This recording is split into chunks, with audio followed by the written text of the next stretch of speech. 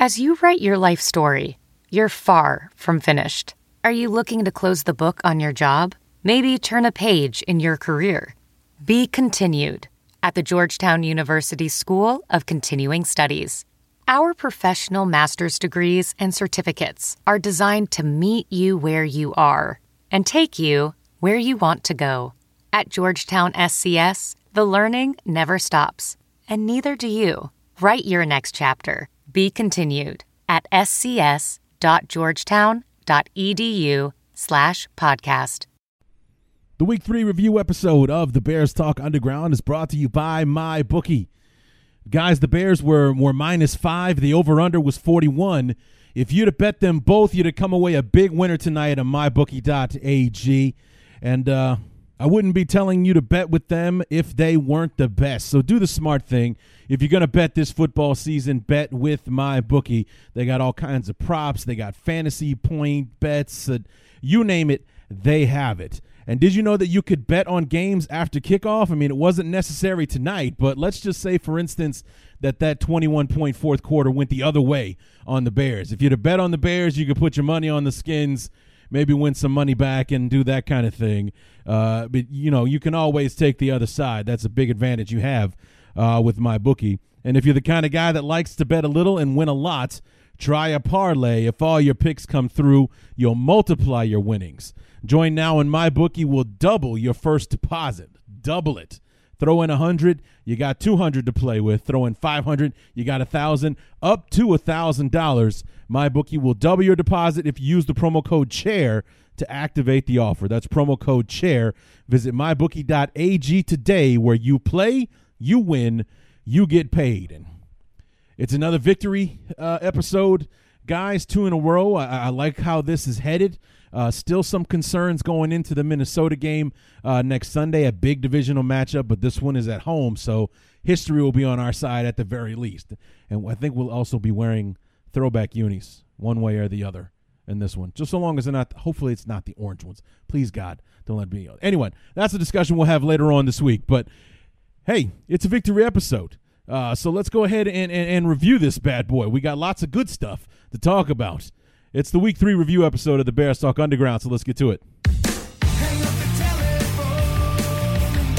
I hear the dial tone ringing out loud, and I don't know why the operator. Another game already in the books. Another victory Monday for our beloved Chicago Bears as they take down the Redskins 31-15 on Monday Night Football. What's going on, everybody? Larry D back, the Week 3 review episode of the Bears Talk Underground, and it started off kind of weird in the first quarter. It exploded in the second quarter. We blew opportunities to put the game away in the third, and then just when we thought that the Redskins were going to get back in this thing, we shut it down in the fourth quarter, and everything is as it should be. The Bears should have won this game, and they did. They should have won it by a big margin, and they did. So all was right in the world in the fourth quarter. You'll kind of hear me go through that in the knee-jerk reactions. After the first quarter, I'm not convinced. Second quarter is a little bit better, but it gets kind of ugly there in the first quarter. But in the second quarter, it's like, oh yeah, we're better than the Redskins, and then it kind of takes off from there. So a lot to get to talking about this game, unpacking what happened last night, because I meant to record this last night after the game, but Monday was a very, very long day for me. I usually don't sleep well on Sunday night because I Uber drive on the weekends, which means I stay up super late on Saturday, and it throws off my sleep schedule for Sunday and all that kind of stuff. So Monday is usually a difficult day for me to get through. I muscled through as well as I could. In fact, you might even be able to tell by my third quarter knee-jerk reaction. I actually kind of dozed off for like the last few minutes of the third quarter. Did not see the Redskins score the touchdown that made it 28-15, I think, or whatever it was. You hear me just kind of talking, completely forgot about the second Clinton Dix interception, all that kind of stuff. it was a long day. So I got through the game as best I could.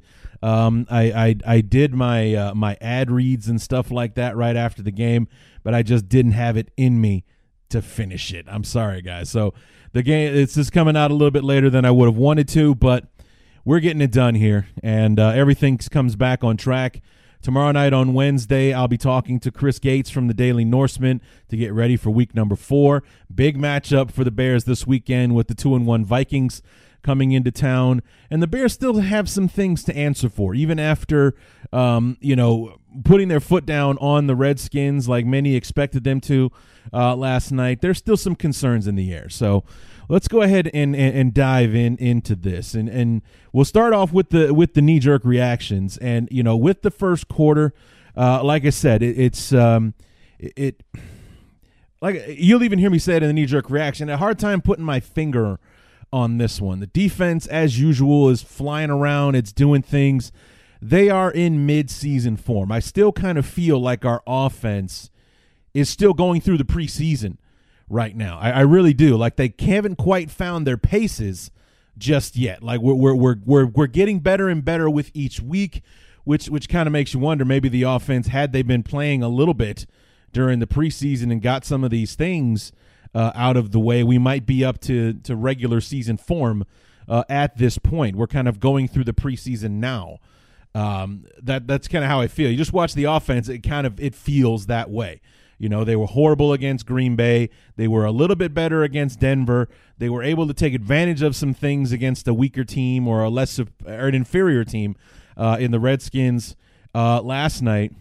But next week we got a real test in the Vikings. This is a defense that can punch us in the mouth. And the last time that happened, which was week 1, we didn't respond very well at all. So we got a lot to answer for in our return to Soldier Field after that debut. But you hear me in the first quarter knee-jerk reaction, having trouble putting a finger on this one, aside from the defense being the savages that they've been since moment 1 in this season. Knee-jerk reaction, first quarter, Bears and the Redskins, and I'm kind of having a hard time putting a finger on this one. The offense is up to its old tricks, as in week 1, old tricks. Mitch isn't throwing it more than 5 centimeters away from the line of scrimmage. Our offensive line that shut out Bradley Chubb and Von Miller last week all of a sudden can't handle Ryan Kerrigan and Montez Sweat, as Mitch is constantly under pressure, running for his life. So that's been fun.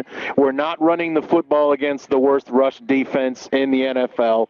And we have nothing to show for our offensive opportunities thus far. However, defense finally taking matters into their own hands. First offensive drive for the Redskins, Clinton Dix, pick 6 off of Case Keenum, 37 yards out. And even though Eddie Pinheiro somehow managed to hurt himself in the locker room over the weekend, made the extra point. So we're up 7-0. And now the defense has become penalty prone. Prince Amukamara just negated a fumble recovery by the Bears. We got to Case Keenum, knocked the ball. As a professional welder, Shayna Ford uses Forge FX to practice over and over, which helps her improve her skills. The more muscle memory that you have, the smoother your weld is. Learn more at meta.com/metaverse impact.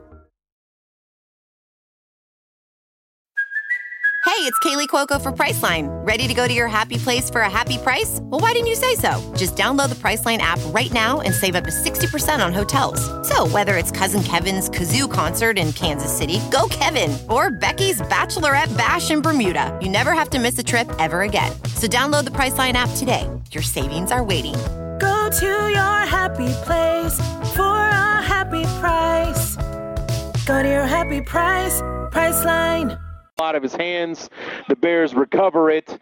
When they were driving, they were at like the Bears 30-yard line, but instead a illegal hands to the face. The second penalty on Amukamara tonight negates that, and now the Redskins still have the football, and they're inside the red zone, I believe, to start the second quarter. So defense can't seem to get out of its own way.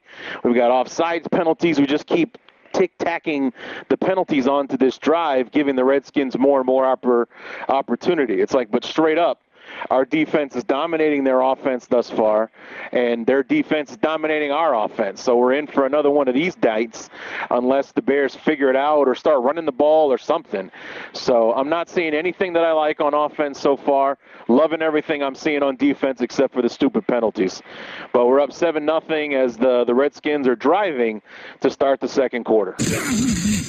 And there you go. It's another offense filled with all of these short, like low risk throws on Mitch's part. There's no one more than 15 feet away from him when he throws the football. And it just. But at the same time, can you blame Nagy and Trubisky for what they're doing in the passing game with the way the offensive line is played these first few weeks? I mean, this is not at all what we expected from this line, especially with the position change between Daniels and Cody Whitehair. These guys are both playing their natural positions. James Daniel is struggling. Cody Whitehair is fine.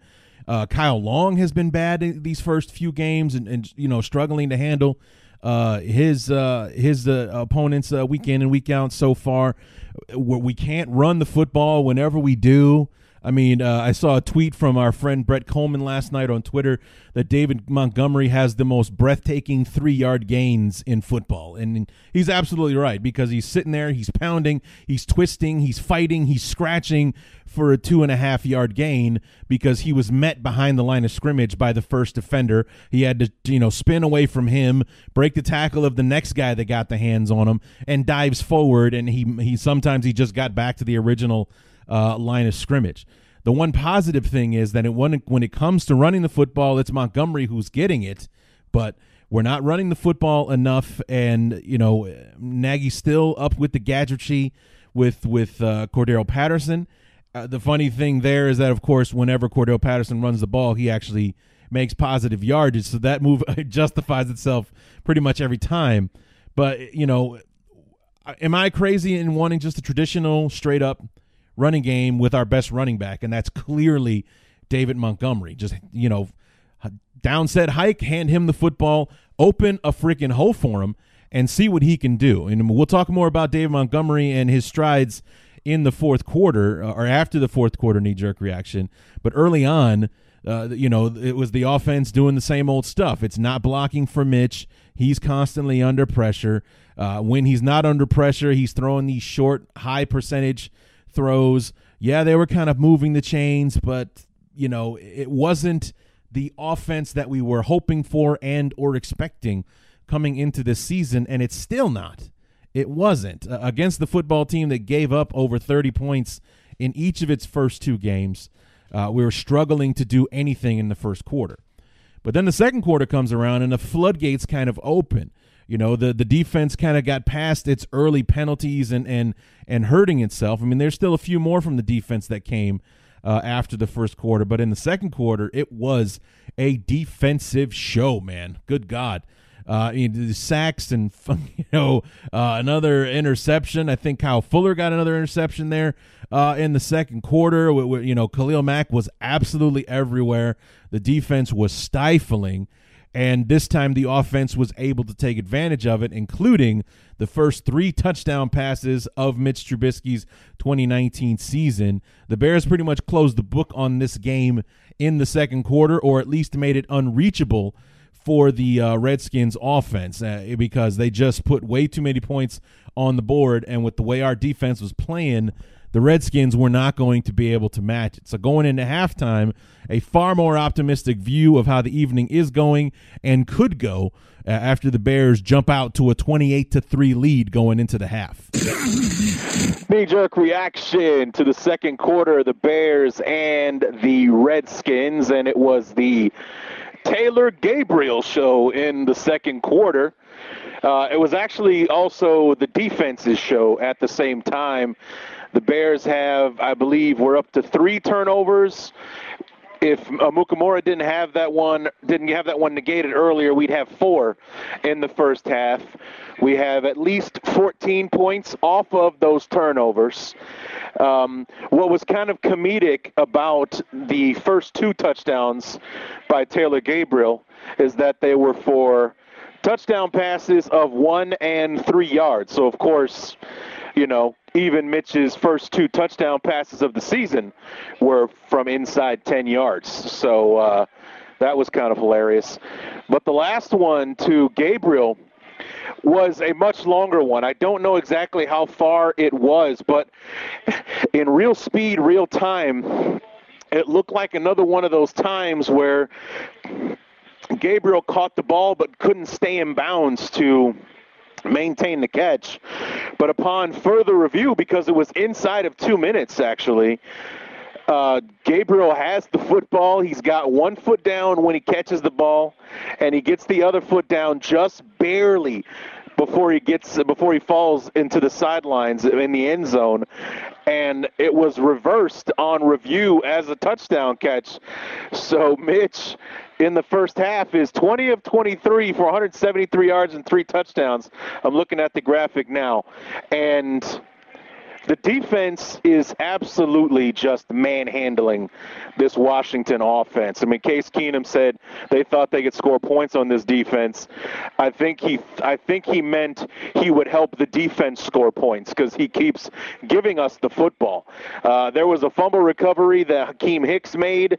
If it was a perfect world, Khalil Mack ran past Keenum as he had his hand in the air. He had the football in his hand in the air. In a perfect world, Khalil Mack would have just snatched the ball out of his hand and kept running, kind of like the old Statue of Liberty play. It was hilarious. But instead, he knocks it out of his hand. Hakeem Hicks is there to recover, and the scoring ensues. So the Bears are up at the half. It's 28-3. The Redskins added a field goal just before the second quarter gun went off. I believe the Skins start with the football to start the second half. But this defense is teeing off. We got a 25-point lead now, so they're going to be coming after Keenum. We might even see Haskins, but I saw on Twitter people were like, who the hell wants to put Haskins? Are you guys seeing this pass rush? Are you guys insane? We're not putting him in there. Leave him out of this game. Let him start the next one. So we'll see what happens. The Bears are up 28-3. We're cruising right now. Hopefully it keeps going this way.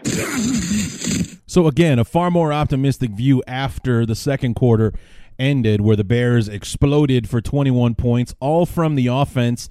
Now, granted, I think every one of those scoring drives was set up by the defense and some kind of turnover. That Khalil Mack fumble thing on Case Keenum was pretty good. I mean, I think that's actually what Khalil Mack was trying to do. I think Keenum was trying to step up in the pocket and put his throwing arm in the air with the football in his hand, and it was almost like Khalil Mack was trying to give him a high five and hit him in the wrist, and that's where the ball comes out. And Hakeem Hicks was actually lying on the ground and just rolled over on top of it to get it. But there was a ton of that in the second quarter. The Bears just really started getting after Keenum. It's like whatever they did in the first quarter, Chuck Pagano and company got it figured out and adjusted in the second quarter, because there was no moving the football until they put that last drive together at the end of the half to kick the field goal. But, offensively, again, we started moving the football a little bit better. But, it was the short throws, the first 2 touchdown passes to Taylor Gabriel, 1 yard and 3 yards.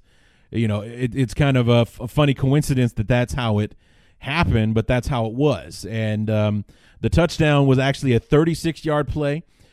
Mitch should actually get a ton of credit for the play. Number one, it was a dime of a throw because he put it where only Gabriel could get to it, and Gabriel did an amazing job of staying in bounds and making the catch, hanging on to it in the ground, because there was that heart-stopping moment there in the beginning or during the replay process where Gabriel's left hand comes off of the football, and that's where, all it takes is for the referee to consider that to be him juggling the football, and it's an incompletion because he gets the left foot down when he's got both hands on it, but it negates him having the first foot down when he actually catches the ball. But luckily, the referee saw it as his right hand still has control of the ball, and he completed the process and had the football when he hit the ground. So therefore, it's a touchdown because he got that second foot down as well. It was a dime of a throw from Mitch. He kind of did it on the move and everything, and it was certainly a hell of a lot longer than 10 yards.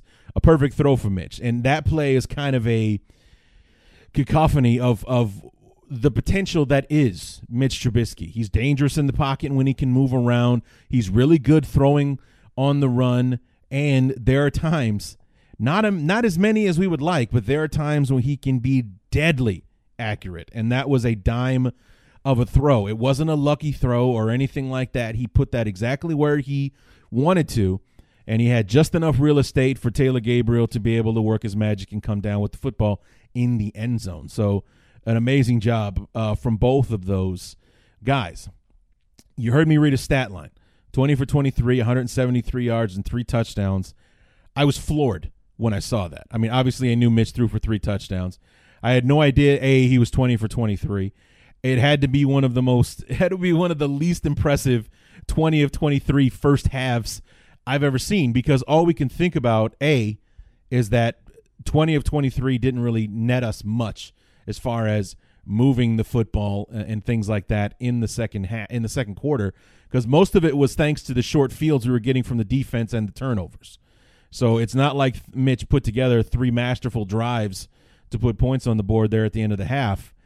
He was working with short fields thanks to our defense murdering the Redskins offense, taking the football back and giving it back to Mitch on our half, on the Redskins half of the 50. So and don't get me wrong, guys, I'm not pissing on Mitch and the night that he had. I'm just saying that you see 20 of 23, 173 and 3 touchdowns, quarterback rating through the roof, and you would think that Mitch was out there dominating and slinging it around and being the Mitch that we want him to be. And he wasn't. He just wasn't. That was, I think, the most disappointing part of reading that stat line. As you look at those stats, my God, Mitch had an amazing night. And you look at his final stats, same thing. I think he only had like 6 or 7 incompletions for the entire game.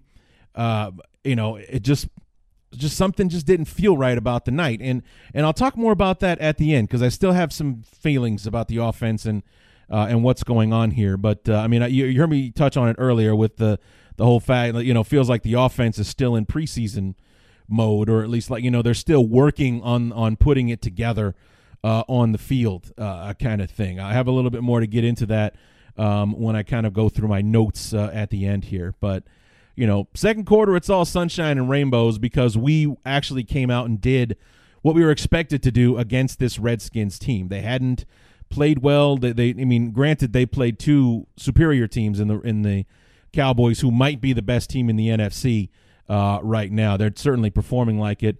And the Eagles, even though they stumbled on Sunday against the Lions, that's still a very good football team. They were shorthanded against Detroit, not to take anything away from the still unbeaten Detroit Lions. But, winning a game in Philly against any Philadelphia roster is difficult, and they did it. So, looks like the Lions are going to be a team to be reckoned with this year. So it's going to be fun in the division, starting this Sunday with the Vikings. But, we did what we were expected to do. We got out in front huge. Our defense smashed their offense into the ground, and our offense took advantage of it by putting points on the board thanks to the short fields. Third quarter comes around, and it's a quarter of lost opportunities.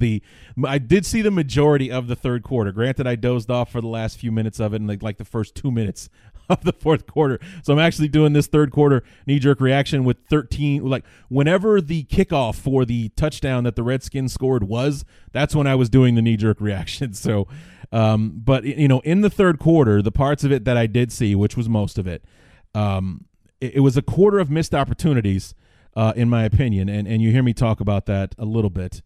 Even in my half asleep fog, I get through. I cover some stuff, so let's hear it. Knee-jerk reaction, fourth quarter, Bears and Redskins. Got a little bit of a scare there for a second. It was 28-15. The Redskins were driving with about 9 minutes or so to go in the game. They got it down to 4th and 1, deep in Bears territory. And Case Keenum served one more up for us. I think he had 4 or 5 turnovers tonight himself, just him. 3 picks for sure, a couple of fumbles. Number 5 was my favorite, to be honest with you. 4th and 1, Keenum tries to do like a dive over the top or reach the ball over the top thing. It was like 4th and a foot kind of thing. Danny Trevathan slaps the ball out of his hand as he reaches over the pile. Adrian Peterson almost came up with it, but Eddie Jackson comes diving in, recovers the fumble for the Bears, kills the drive. And then it was the David Montgomery show as we drive the football down the field, string together some first downs, give the defense a breather. And Eddie Pinheiro, who they said was playing with a pinched nerve in his kicking leg tonight, makes up for the miss he had earlier tonight from 44. This time nails it from 38 to make it 31-15, and then the Bears put the nice little cherry on top to close out the ball game. Nick Williams with a big sack on Case Keenum as the clock expires. So an absolutely dominant performance from the Bears defense, aside from those drives in basically the third quarter drive. There was a 97-yard touchdown drive in there, and in the fourth quarter, that one that kind of got people nervous a little bit before the Keenum fumble.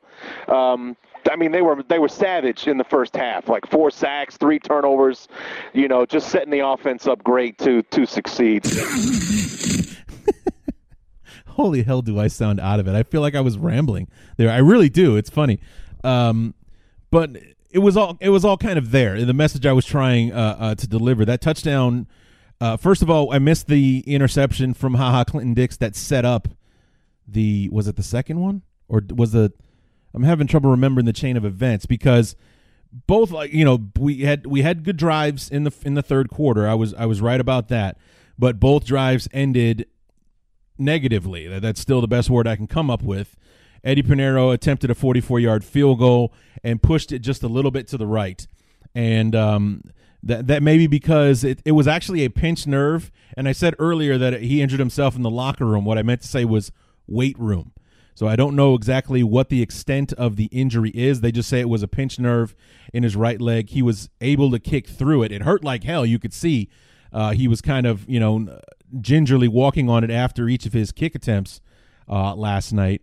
But he missed the 44-yarder, pushed it just a little bit wide right. And you guys reminded me, a couple of you did last night, well, at least he missed one of those kicks that won't matter. It's like, that's absolutely correct, and that's why you didn't hear me complaining about it. And I even tweeted last night, Eddie's playing hurt. He can have that one. So, he's kind of following the script that I'm kind of writing for him. If you're going to miss the kicks, if you're going to hurt your percentage at all, miss a kick when we're up by 25 against the Redskins, not that one we're down by 2 against the Vikings on Sunday or something like that. You know what I mean? So that was fine, but he also came back in the fourth quarter and hit a 38-yarder that kind of iced the game, if you will. Spoiler alert. But, that's kind of Eddie's going to be fine. Eddie's going to be fine there.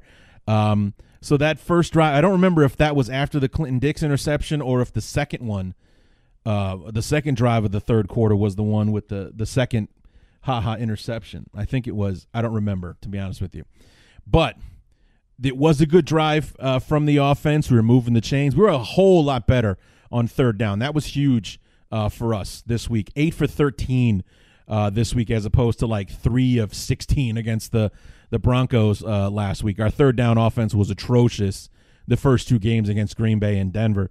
Much better. 8 for 13. That's 75% or 66%, something like that. 2/3 roughly. So about 60-something percent. As opposed to 12% last week. But I listened to some podcasts today reviewing the game. I got to hear Mitch's comments post game about that throw, and he's like, basically it was predetermined. He knew he wanted to go to Allen Robinson on that play, so that's kind of the first red flag. He's eyeballing his receiver, but nonetheless, he thought he was going to throw it short, and instead Allen Robinson beat him over the top. So he made a choice that's where he was going to throw the football because he thought that's where Allen Robinson was going to be, and instead it was a little bit of a miscommunication, as he called it. He didn't see that Robinson was going to go over the top. He thought Robinson was going to cut it inside, and he threw it where he thought Robinson was going to be, and instead it was Norman that was sitting there. He was there in the front corner of the end zone. If he throws it to the back corner in the end zone, Robinson catches that, no problem. It's another touchdown on the board. The reason that play is so frustrating is that it kind of feeds back into the whole Mitch can't be trusted. This is what he does. These are the decisions he makes. These are the throws he makes kind of thing. Overall, Mitch had a pretty good night. He did. But it's just that the things that we don't like that he does, whenever he does them, it's glaring to Bear fans and to people that are watching the game and that have criticism of Mitch and what the start that he's had to the season. It's been widely ignored, the offensive evening that he had as far as his level of accuracy and the throws that he did make and completed, and how he was able to help the offense move the football a lot better than we did a week ago against the Broncos. Like I mentioned, the third down conversion rate was much better this week than it was last week, and that he was far more accurate than he has been as far as completing his passes. 25 of 31 for 231, 3 touchdowns, the 1 pick. He was sacked 3 times, and his quarterback rating was 116.5. So that's an outstanding night statistically. But to hear people talk about the game, including some of the things that I've said, you would think Mitch was like 11 for 35 for $180 and things like that. And the touchdowns he got were gimmies or easy ones or not by his doing kind of thing. It's kind of hard to praise him and criticize him at the same time. We're also very sensitive because, let's be honest, we love Mitch. We do. This guy he persevered that first season, his rookie year, against John Fox and Dole Loggins. I mean, God bless him. He survived those 2 idiots. He comes in last year with Matt Nagy. He has his inconsistency problems, but he was leaps and bounds better than he was the year before, which led us all to believe that he and Matt Nagy were going to get everything right and come into 2019 guns blazing, firing on all cylinders, ready to go, with him making the year 1 to year 2 jump as opposed to making from year 0 to year 1. Like everyone calls last year his rookie year because he's learning a good offense and had weapons and things around him. No one really wants to count that first year under John Fox. Like they showed a graphic last night of the 2017 quarterback class with Trubisky, Watson, and Mahomes. And, of course, Watson and Mahomes, their winning percentages are way better than Mitch's. It's like, but, Mahomes was not Mahomes, but Watson was pretty much a starter from day one, but he missed, I think, 2/3 of his rookie year with a knee injury, and was I think 10-6, 11-5 last year for the Texans. And Mahomes didn't play at all his first year. I mean, he played in garbage time in Week 17 against the Broncos, but he didn't play. Mitch is the one that suffered through 4-8 or something like that in the first 12 games against, and that's he played on a lousy football team his first year and was 10-3, 10-4, 11-4, something like that. It was 11-3 last year for the Bears because Chase Daniel was 1-1 for. So including that playoff game, he was 11-4 last year as a starter for us, and it just kind of looked lopsided with Mahomes and his winning percentage because he's 3-0 so far this year, was 11-5 or 12-4 last year. So his winning percentage looks fantastic. Mahomes looks better because he was doing well for the Texans before he got hurt, and they won 10-11 games last year, and they're 2-1 so far this year. But, even though Mitch is 2-1 and won a division championship last year, just like those two guys did, and everything else, he was the one that played the majority of his rookie season for a bad football team. So his win-loss record took a hit because of it. It's kind of a misleading stat. So I didn't like seeing that. But the comparisons will always be there, especially since Mitch was taken first, and everyone keeps reminding us that we could have taken Mahomes, we could have taken Watson, blah, blah, blah. Well, we didn't. We didn't, guys. We took Mitch. And, I was like, I will always own up to my ignorance about Patrick Mahomes coming into it. But then again, everyone has to own up to that. Nobody out there, not one draft expert on this planet, rated Mahomes over anybody, let alone Trubisky and Watson. I mean, Trubisky was actually, number one on a lot of people's lists, even more so in front of Watson and things like that. I think people were talking about more potential and everything because obviously Watson had the most impressive resume. He won national championships, was a Heisman finalist, that kind of thing. But we picked who most people thought was the best guy coming into the draft, and he still might end up being that one of these days. It's going to be very, very tough to eclipse Mahomes and what he's doing, but he might very well someday figure it out and lead us all down the path of righteousness when it comes to football. But in that third quarter, the 97-yard drive, that was kind of alarming. That they finished it off at the beginning of the fourth quarter to set up the touchdown to make it a two-score game. But, for the most part, the defense kind of picking up where it was, and it was missed opportunities for our offense. We left 10 points on the board where we could have easily put the game to bed in the third quarter. So hopefully that's a trend that does not continue. So with the Eddie Pinheiro field goal, that's a we'll give him a mulligan on that. That's not a big deal. But driving the field and coming up short on that touchdown drive in the third quarter for Mitch to throw that interception, the one that was just, a bad throw, bad decision, miscommunication. Mitch says, I wish that I could have that one back. It's great that he acknowledges the mistake, but he still made the throw. And that's kind of everybody's point, is that, he always finds a way to make the wrong decision when it comes to these moments. So unless the game is on the line, you can't really trust Mitch. He might be the most clutch quarterback in the NFL because he manages to put his team in the best position to succeed when the game is on the line. But from the first 58 minutes of the game, can you really trust them at times? And that's kind of like the conundrum when it comes to Mitch and people that evaluate him and things like that. So anyway, we move on to the fourth quarter. The Bears finally put the cherry on it, including an outstanding defensive stand there at the end when it looked like the Redskins were going to threaten and make this a one-score game. About halfway through the fourth quarter, they finally had enough of Keenum and the Redskins and Terry McLaurin and all their nonsense and shut it down, get the fumble, and the Bears take the football and move it in the chains. Eddie Pinheiro puts the field goal, making up for the miss that he had earlier. We finally put this thing to bed, and everything is right in the football world as our beloved take their 31-15 victory, head back home to Hallis Hall to prepare for the Vikings. So it was just, it was a good way to finish off the game, and here's my knee-jerk reaction for it. Knee-jerk reaction, fourth quarter, Bears and Redskins. Got a little bit of a scare there for a second. It was 28-15. The Redskins were driving with about 9 minutes or so to go in the game. They got it down to 4th and 1, deep in Bears territory.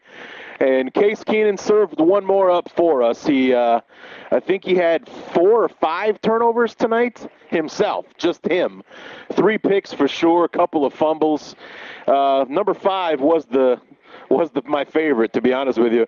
4th and 1, Keenum tries to do like a dive over the top or reach the ball over the top thing. It was like 4th and a foot kind of thing. Danny Trevathan slaps the ball out of his hand as he reaches over the pile. Adrian Peterson almost came up with it, but Eddie Jackson comes diving in, recovers the fumble for the Bears, kills the drive. And then it was the David Montgomery show as we drive the football down the field, string together some first downs, give the defense a breather. And Eddie Pinheiro, who they said was playing with a pinched nerve in his kicking leg tonight, makes up for the miss he had earlier tonight from 44. This time nails it from 38 to make it 31-15, and then the Bears put the nice little cherry on top to close out the ball game. Nick Williams with a big sack on Case Keenum as the clock expires. So an absolutely dominant performance from the Bears defense, aside from those drives in basically the third quarter drive. There was a 97-yard touchdown drive in there, and in the fourth quarter, that one that kind of got people nervous a little bit before the Keenum fumble. I mean, they were savage in the first half, like 4 sacks, 3 turnovers, just setting the offense up great to succeed. And in a perfect world, that's how we'll always go. Our defense will be dominant. They'll take the football away, or they'll keep the field position battle in our favor, give Mitch short fields, make his work easy, and we'll take advantage of those situations. So last night, I think the second quarter was like the perfect quarter as far as that is concerned. The defense was stifling, shutting down the opponents. We had great field position throughout the quarter. The offense took advantage, put all the points on the board, and there you go. We kind of ran away with the game there in the second. The second quarter is what won us the football game. That's what gave us the lead and everything else. The third quarter, like I said, it feels like maybe we kind of took our foot off the gas a little bit, maybe played a little bit softer in coverage, and that allowed the Redskins to, A, inflate their stats, and B, kind of give themselves a glimmer of hope there for a bit. But, we were able to right the wrong there. I mean, Keenum, 332 yards last night, 2 touchdowns, 3 picks. And everything. Same story with the running game. They had 69 yards rushing, which I think was double their output for the season. I think they were only averaging about 30-something yards a game coming into this thing. But, in the end, everything was as it should be. The Bears are the better football team. They should have shut the Redskins down, and they did. So, unfortunately, though, we don't get out of there unscathed. So, we did have some bumps and bruises, including the hero of the game, Taylor Gabriel, not finishing the game with a concussion. They did one of the jet sweeps and basically had his head bounced off the turf, and he left the game with a concussion. I did see him tweeting today, so maybe he's feeling better than he did last night, and hopefully that he'll be clear concussion protocol and play against Minnesota. Akeem Hicks left the game early with a knee injury, a right knee injury, that I heard Nagy today say he thinks it's more of a wear and tear thing. 6'5", 335 pounds, doing what they do, it is rough on the knees. So maybe that's what it is, and he'll be fine for Sundays. He didn't make it sound like it was alarming or anything. And the thing about it is Matt Nagy is very forthcoming, or at least it feels that way. So you don't feel like he's trying to put one over on the media like John Fox and even Lovie Smith did, being very vague with the media and not telling them everything, not being very transparent and things like that. You kind of get a feeling that Matt Nagy's not screwing with you, or at least he's being genuine in his feeling that it's not a big deal, that it's not serious or anything like that. So, just one of those things that guys are banged up. We got a big game coming up on Sunday. And for anyone who wasn't a fan of the early bye, like Week 6, as we got Minnesota this weekend, we got the Raiders over in the UK next weekend. That Week 6 bye is looking pretty good right now. Guys are a little banged up. That week off is looking pretty good. So I actually almost kind of wish we had the same schedule as last year, where we get the break after we play Minnesota on Sunday. Good way to close out the first quarter, get some guys healthy, let them heal up for a bit before we go forward with the Raiders and stuff like that from there. But got to go another 2 games before we get the break. And this banged up team could use the rest already. So gear up for what's going to be a critical run, especially coming off the bye with the Chargers, the Saints, and the Eagles to kick off that. To A, polish up the second half of the schedule, and B, kick off the long run. We got 11 games straight after we do the bye in a couple of weeks. But anyway, that's it. That's the review with our knee jerk reactions.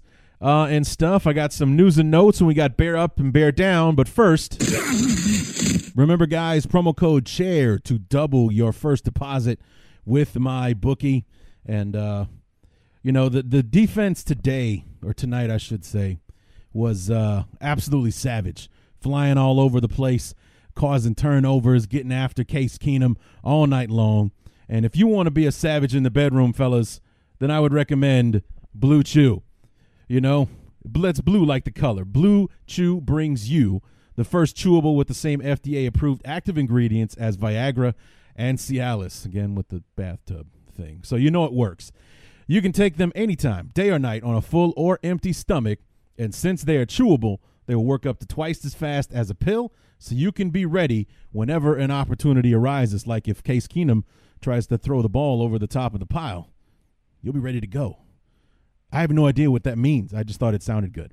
If you could benefit from a little extra function and more confidence where it counts, Blue Chew is the fast and easy way to enhance your performance. Blue Chew is prescribed online, shipped straight to your door in a discreet package, so no in-person doctor visit, no waiting in the pharmacy, and best of all, no more awkwardness. They're made in the USA, and since Blue Chew prepares and ships direct, they're cheaper than a pharmacy. Right now, we've got a special deal for our listeners. Visit BlueChew.com and get your first shipment free when you use our special promo code ARMCHAIR. Just pay $5 shipping. Again, that's BlueChew, BlueChew.com, promo code ARMCHAIR to try it free. Blue Chew is the better, cheaper, faster choice, and we thank them for sponsoring the podcast.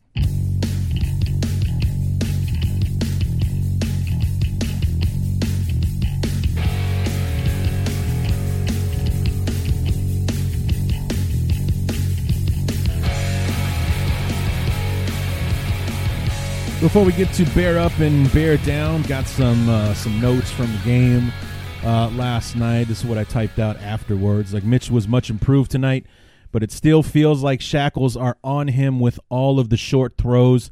But add that to the inaccuracies and the downright bad throws, and concerns are still there. I mean, that's exactly how I feel.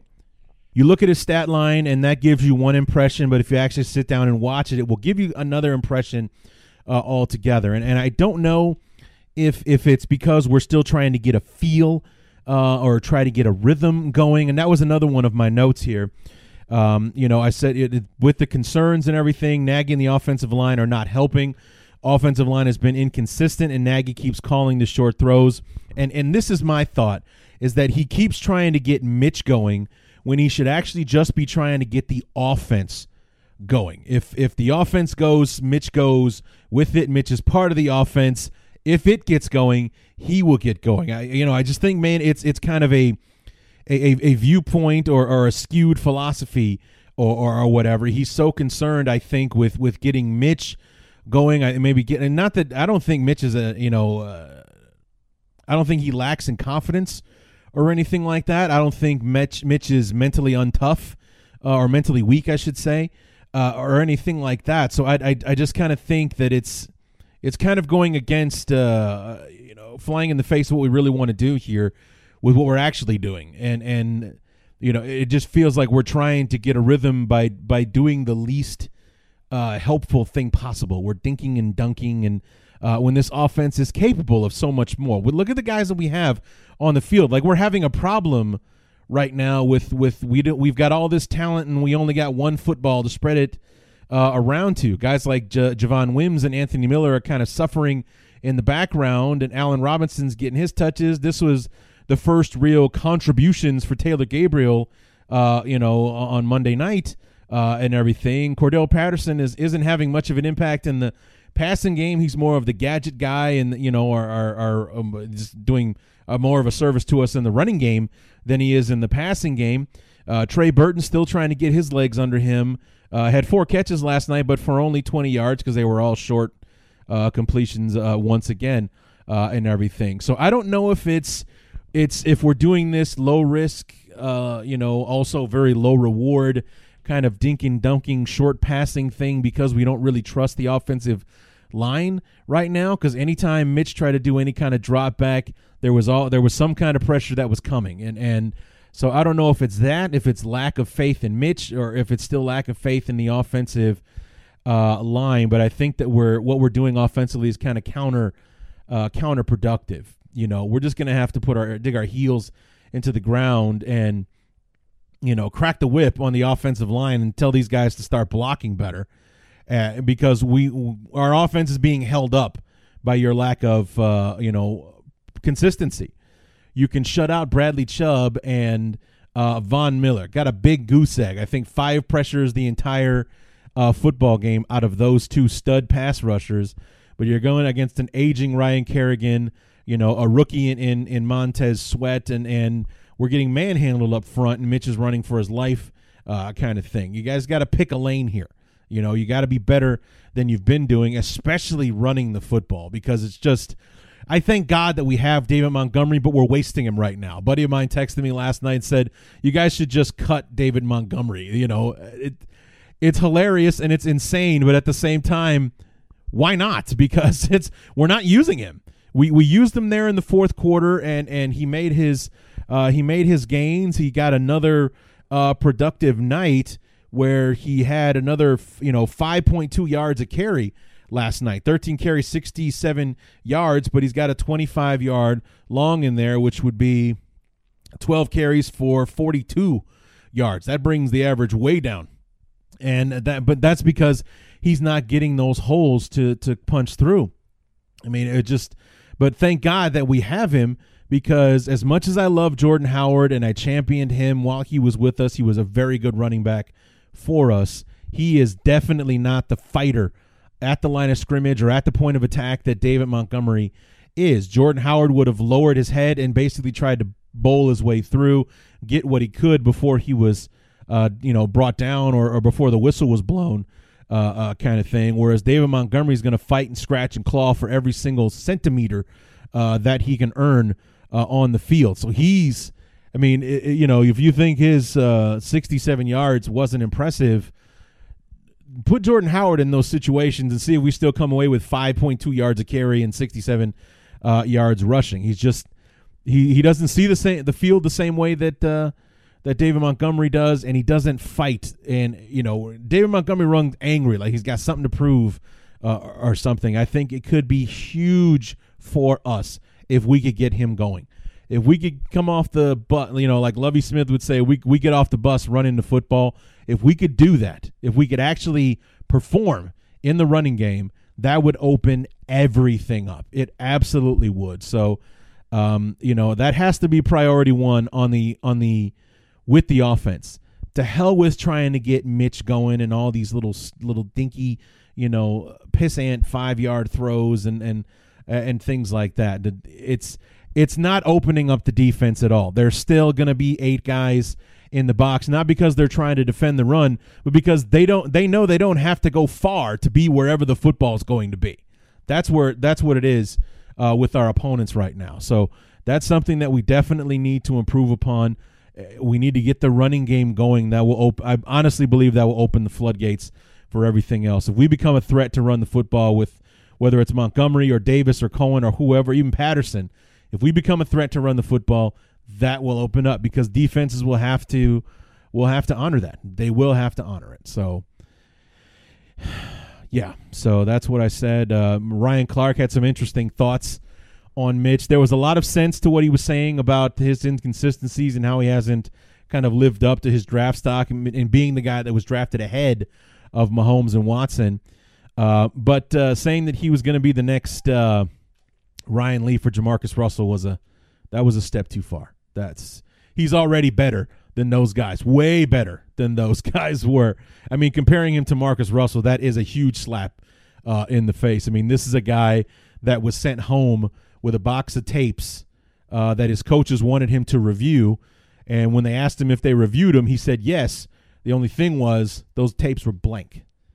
The coaches were testing him to see if he was actually watching film or anything like that, and he lied straight to their faces. He didn't even crack that box open when he got home, and it was confirmed when he's like, "Yeah, I watched the tapes. It was looked good. Lots of good stuff in there, kind of thing." When they sent him home with a box of blank tapes, that's not Mitch. Mitch is first guy in, last guy out of the facility, that kind of thing. He's a leader. His teammates respect him. That wasn't going on with Jamarcus Russell. Ryan Leaf was a ticking time bomb, and when things started going sideways in San Diego, so did he as well. If Mitch can survive year one with Fox and Loggins, he can survive pretty much anything at this point. So it's just a matter of getting him going, and I think we need to get the offense going more than we need to get Mitch going, because that will take the pressure off him. He can relax a little bit, and if you guys remember the Brett Coleman video, when Mitch is able to get out of his head and just play football, he's as good a quarterback as there is in the league. And I think right now he's just thinking too much because the offense isn't doing very well. So he feels like he has to do something. So I don't really get a feeling, and maybe I'm contradicting myself, but I don't really feel like he's pressing all that much, so much as he's feeling the pressure of having to do something. So I really do think that we need to reshift our focus in getting the offense going more so than we need to get Mitch going.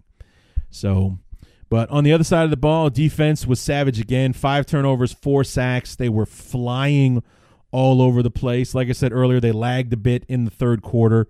Could be a product of taking their foot off the gas, but they stepped up when it was needed, got that last turnover to kill the last hope for the Redskins, and kind of cemented the victory with the, just a heads-up play by Danny Trevathan to go for the football.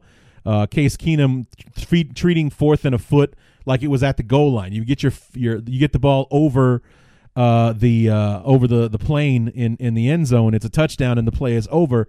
That's not how it works when you're actually in the field of play. He found out the hard way.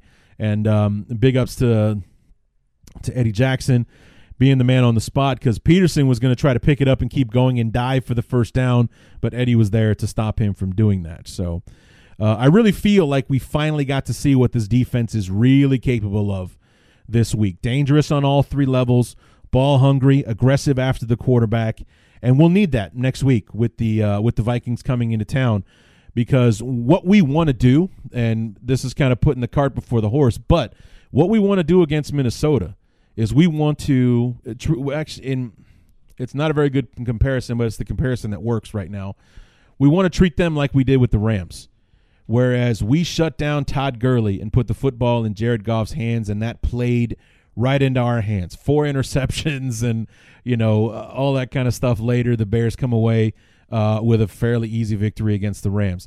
That's what we want to do on Sunday. Dalvin Cook's the leading rusher in the NFL right now.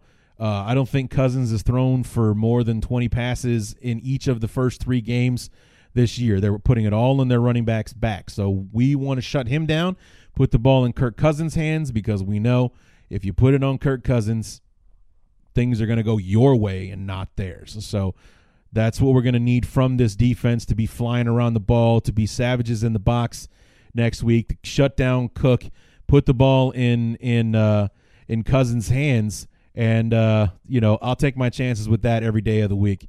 If we're going to sit there and let them run all over us like they have pretty much everybody else so far this year, it's going to be a long day for us in Chicago. So, and to answer my question in the beginning segment there, where I was talking about we're wearing throwbacks this week against the Vikings, it's the stripes. It's the 1936 throwback. So no orange jerseys, hallelujah.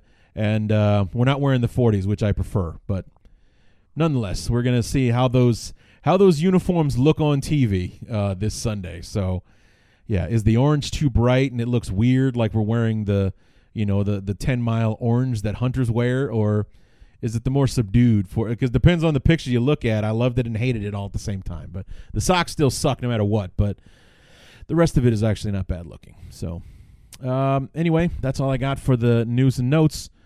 Let's do Bear Up and Bear Down. And, fairly simple. Bear up, Khalil Mack. Duh. Just the beast. And, I mean, it was so good last night. God, are we lucky to have him on our team, man. Good God. I'm so happy Khalil Mack is a Bear. Bear up, Clinton Dix. 2 interceptions last night. 1 for a pick 6. Bear up, Taylor Gabriel. 3 touchdowns there in the second quarter. Even leaving early, he still had an outstanding night. 6 catches on 7 targets for, I think, like 65 yards or something like that. 75 yards, excuse me. And the 3 touchdowns. Bear up, Eddie Pinheiro, playing hurt with a pinched nerve. Missed the 44-yarder that was meaningless, but made the one that we needed at the end to seal the game, make it 31-15, a 38-yarder. So good job, Eddie, cleaning up with this bear up, bear down thing, bro. Nicely done. Bear up David Montgomery, 5.2 yards a carry, that 25-yard run. You know, if he had just a little bit more burst of speed, that probably could have been a touchdown, a big run, too. But it set up what was basically the game-sealing field goal there in the fourth quarter. Love the way he runs the football. If only his offensive line could give him some lanes to run through so he could get to the second level before he's facing contact. And I'll take my chances with David Montgomery on the second level any day of the week. If he's got to try to juke and find that 18 inches of daylight that Gale Sayers talked about in the NFL films back in the day, 18 inches of daylight, that's all I need. That's all this kid needs too, but he needs the daylight. He's not getting any daylight up front. And if he gets the daylight and he gets into the second level, it's one move and we got 10 more yards until the third level comes. And, you know, those are just odds I'll take all day long. I think David Montgomery is an explosion waiting to happen in the running game, which is why I think we need to refocus the offense to be more ground heavy immediately, not something that we work into eventually and that kind of stuff. Come off the bus running the football, not like we did against Green Bay where it was like 2 handoffs to Mike Davis or whatever it was. Give it to this kid, Montgomery. We need to be feeding him at least 20 times a game. Last night it was 13 times. He should have 13 carries by halftime. That's how it should be doing with David Montgomery. You know, 13 should be a half for him, not a game. So anyway, bear up to Montgomery. Bear up to Trubisky. You know, I've been criticizing him and you know, 25 of 31, right? 25-31. So a far more accurate night than he's been having as of late. The 3 touchdowns. That one interception, though, is kind of glaring because of the situation and you know, what it kind of hampered us from being able to do. But, you know, overall a much, much better night. Still a progression, a step in the right direction. So bear up to Mitch. And we move on to, one more bear up, Chuck Pagano. How could you not? I mean, everybody on defense at one point, or Kyle Fuller, a bear up, you know, things like that. It's the defense across the board. Nick Williams got a big sack to shut the game down last night. That was awesome. So Akeem Hicks with, you know, being the man on the spot with the fumble there in the second quarter and everything. The defense is in full stride right now. Would really love to see these guys cool it with the penalties. Too many mistakes. We had, you know, too many times we're jumping off sides or taking off before the ball was snapped and things like that. We're keeping our opponents alive when we do that. So we need to cool it with the penalties, and then we're good, because otherwise this defense is outstanding. So bear up to Pagano for being the captain of the ship there. We haven't missed a step. You know, God love Vic Fangio. You know, and God knows I would have loved it if he stayed, but truth be told, we're not missing him right now. We're just not.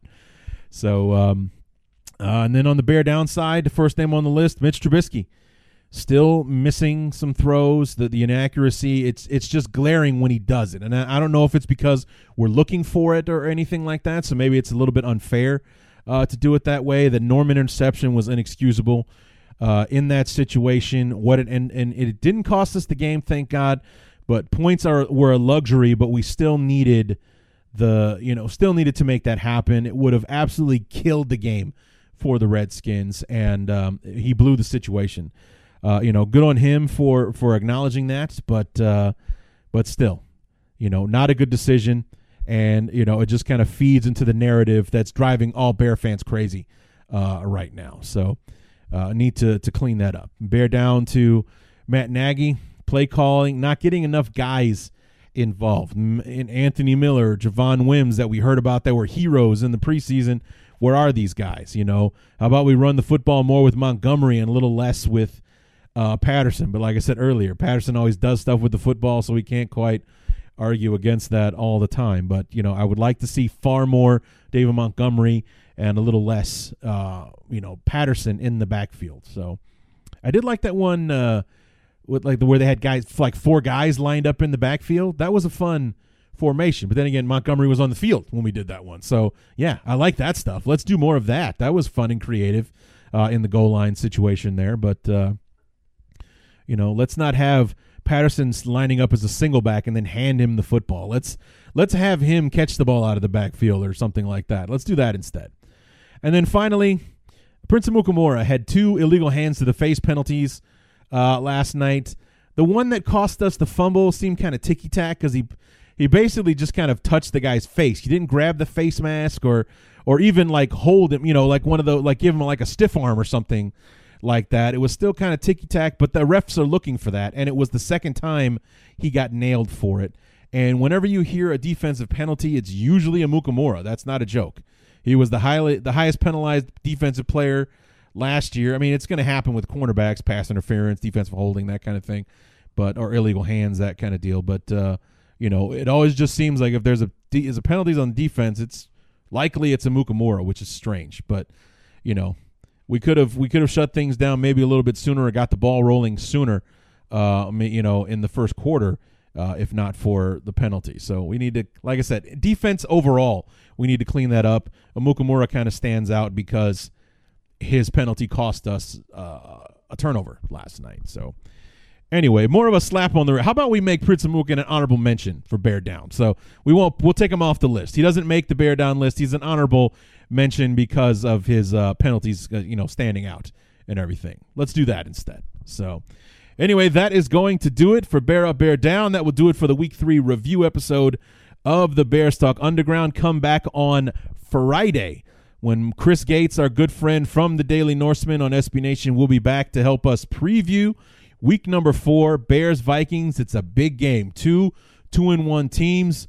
It's a big home game for the Bears. It's our second NFC North matchup of the season. We're already 0-1 thanks to the loss against Green Bay week 1. We got a lot to answer for. Returning home after that embarrassing show week 1, coming back to the Soldier Field crowd after back-to-back road wins.